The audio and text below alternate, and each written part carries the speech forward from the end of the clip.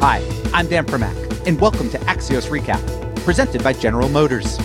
Today's Wednesday, March 17th. Home building material prices are up, tech stocks are down, and we're focused on the race to vaccinate America. According to the CDC, 15.1% of Americans 18 or older are now fully vaccinated for COVID-19.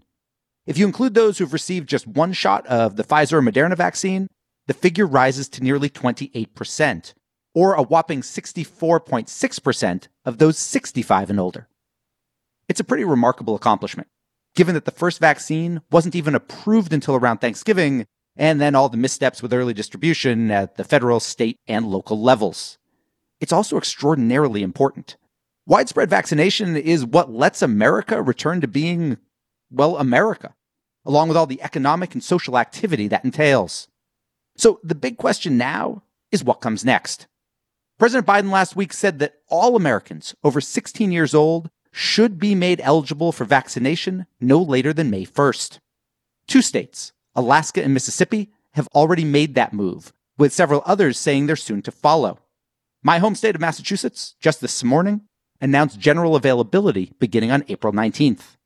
But some are raising questions that certain more vulnerable groups, higher risk patients, are being passed by, particularly in a state like Mississippi, which opened up despite ranking near the bottom of per capita vaccinations.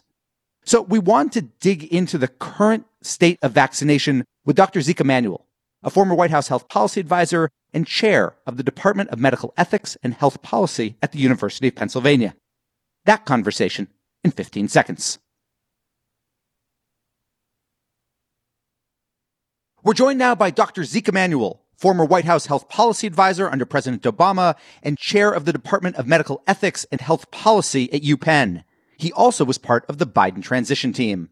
So, Dr. Emanuel, two states, Mississippi and Alaska, have opened up vaccine eligibility to every resident over 16 years old. Several others plan to do so in the next couple weeks. Good idea?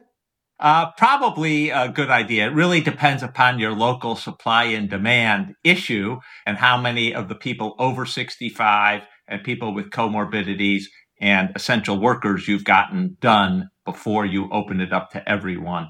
So in Alaska, where they've really excelled, it's probably a good idea because you're going to distant communities. You want to do the whole community. Mississippi may not be exactly in the same boat. In Mississippi, opening it up to everyone over 16 could be a way of not getting enough of the minority population and rural population involved. And so you have to figure out, and I don't know enough about the particulars in Mississippi to know. But I would expect as we progress through April, more states will be either bringing their age of eligibility down or opening it up more broadly. You recently wrote in the Washington Post about states needing to reach out more proactively to potential high-risk populations rather than relying kind of on a first-come, first-served basis. Why is that so important as opposed to just jab as many people as you possibly can, as fast as you can, and we'll get to everybody eventually? So we will get to everyone eventually, but the problem is an equity concern and a concern for populations that, aren't good at navigating the system, might not have time, might not have broadband access by which they can sign up. And I think that when you just open it up broadly, we've seen what happens. I mean, Washington, D.C. is a great example. Open it up broadly, and who wins? Ward 3. Ward 3 is the Northwest, where upper income whites tend to live. Who does badly? Ward 7 and 8, where minority populations live. And so then you're backfilling. You're trying to target those minority populations. And it is true, you want to get a lot of people vaccinated, but it's also true that the micro network matters. And so you could get a lot of people vaccinated in high income white neighborhoods, and the lower income minority neighborhoods with multi-generational living facilities just don't have that many people. And so the virus can spread in that area. And so equity is a very important concern here, and we should not minimize it and just letting it first come, first serve. We know who wins those races, right? Well-educated people with a lot of connections win those races, and that's inequitable. When you talk about equity, you're talking about kind of from a social perspective. Let me ask you about it from a medical perspective. There's lots of talk by people about this concept of, when do we get to herd immunity? In other words, when we're determining herd immunity, does it have to be a level kind of across geography?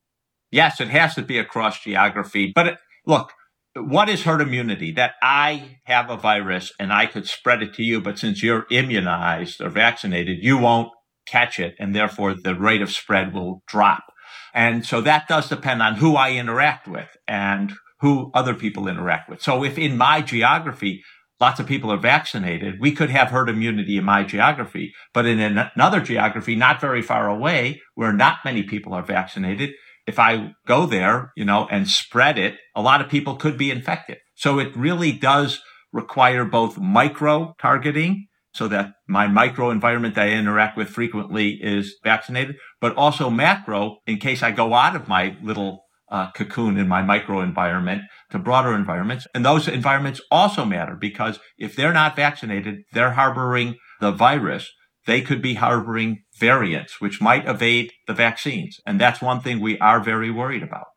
Doctor, there was a lot made a couple weeks ago when the governor of Texas decided he was going to remove certain restrictions, including mask mandate, and a lot of fears there was going to be a spike, similar to what we've seen in Europe, which relaxed a lot of its rules, and we're now seeing a spike.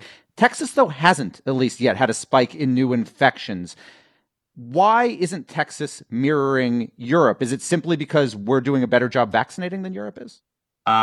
Maybe, and it may be just too early to tell. It takes time to get into the hockey stick part of the graph, the exponential growth part of the graph, and you're not going to see it immediately. It'll take 4 to 6 weeks to see that. And so we just may be looking at it too early. It also, in the case of Europe, we know that a lot of that spread is driven by the variants. One of the things we are seeing, Dan, and that I think is a little worrisome, is this sort of plateau, right? We were on this very nice downward graph, and now we're seeing plateaus where we're not seeing a decline in the number of cases. And that has a lot of us worried.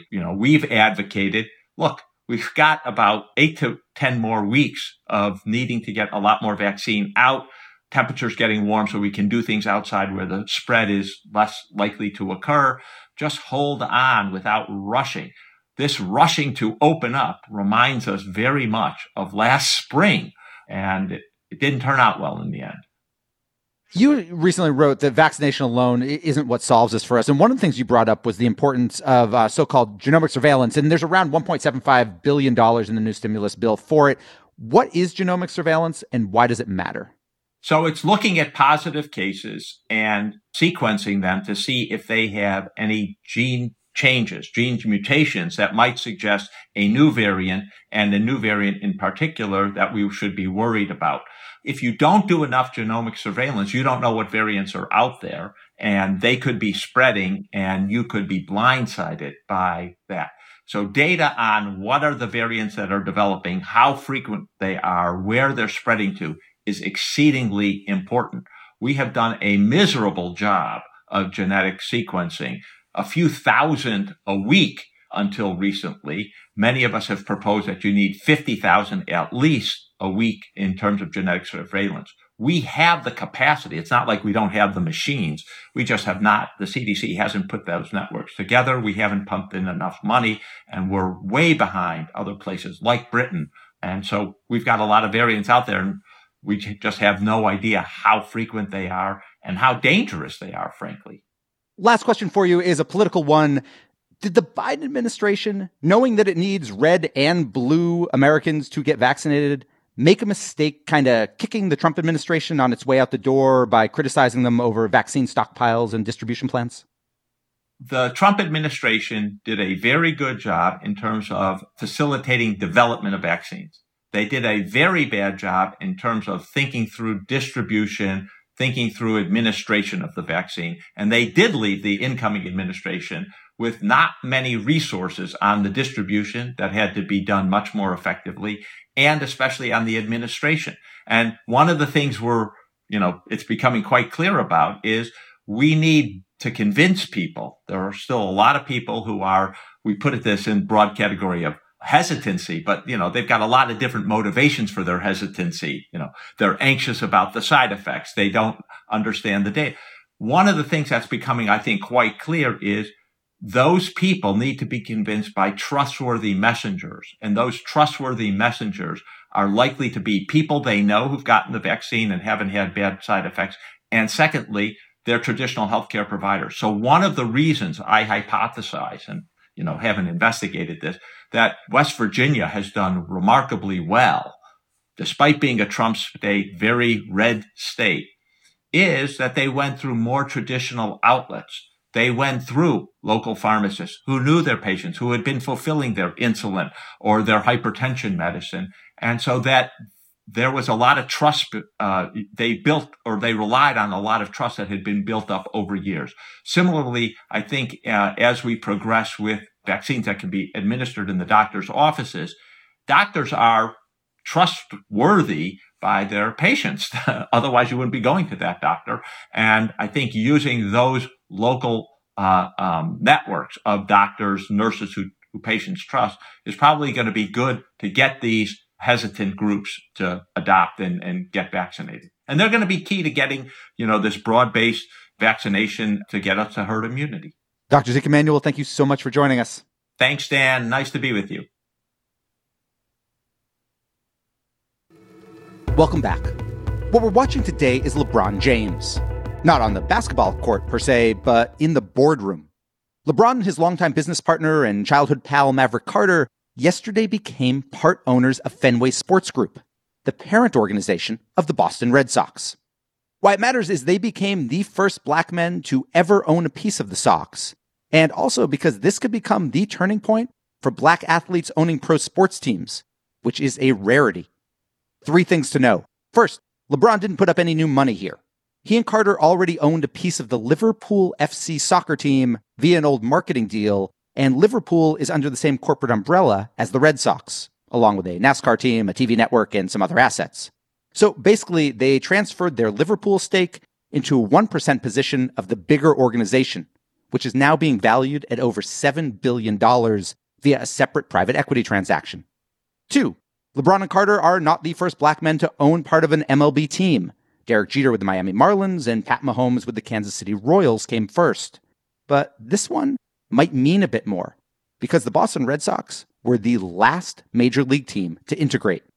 3, and this is probably most important, LeBron is viewed by other pro athletes as a trailblazer when it comes to business interests beyond sneaker and soft drink endorsements.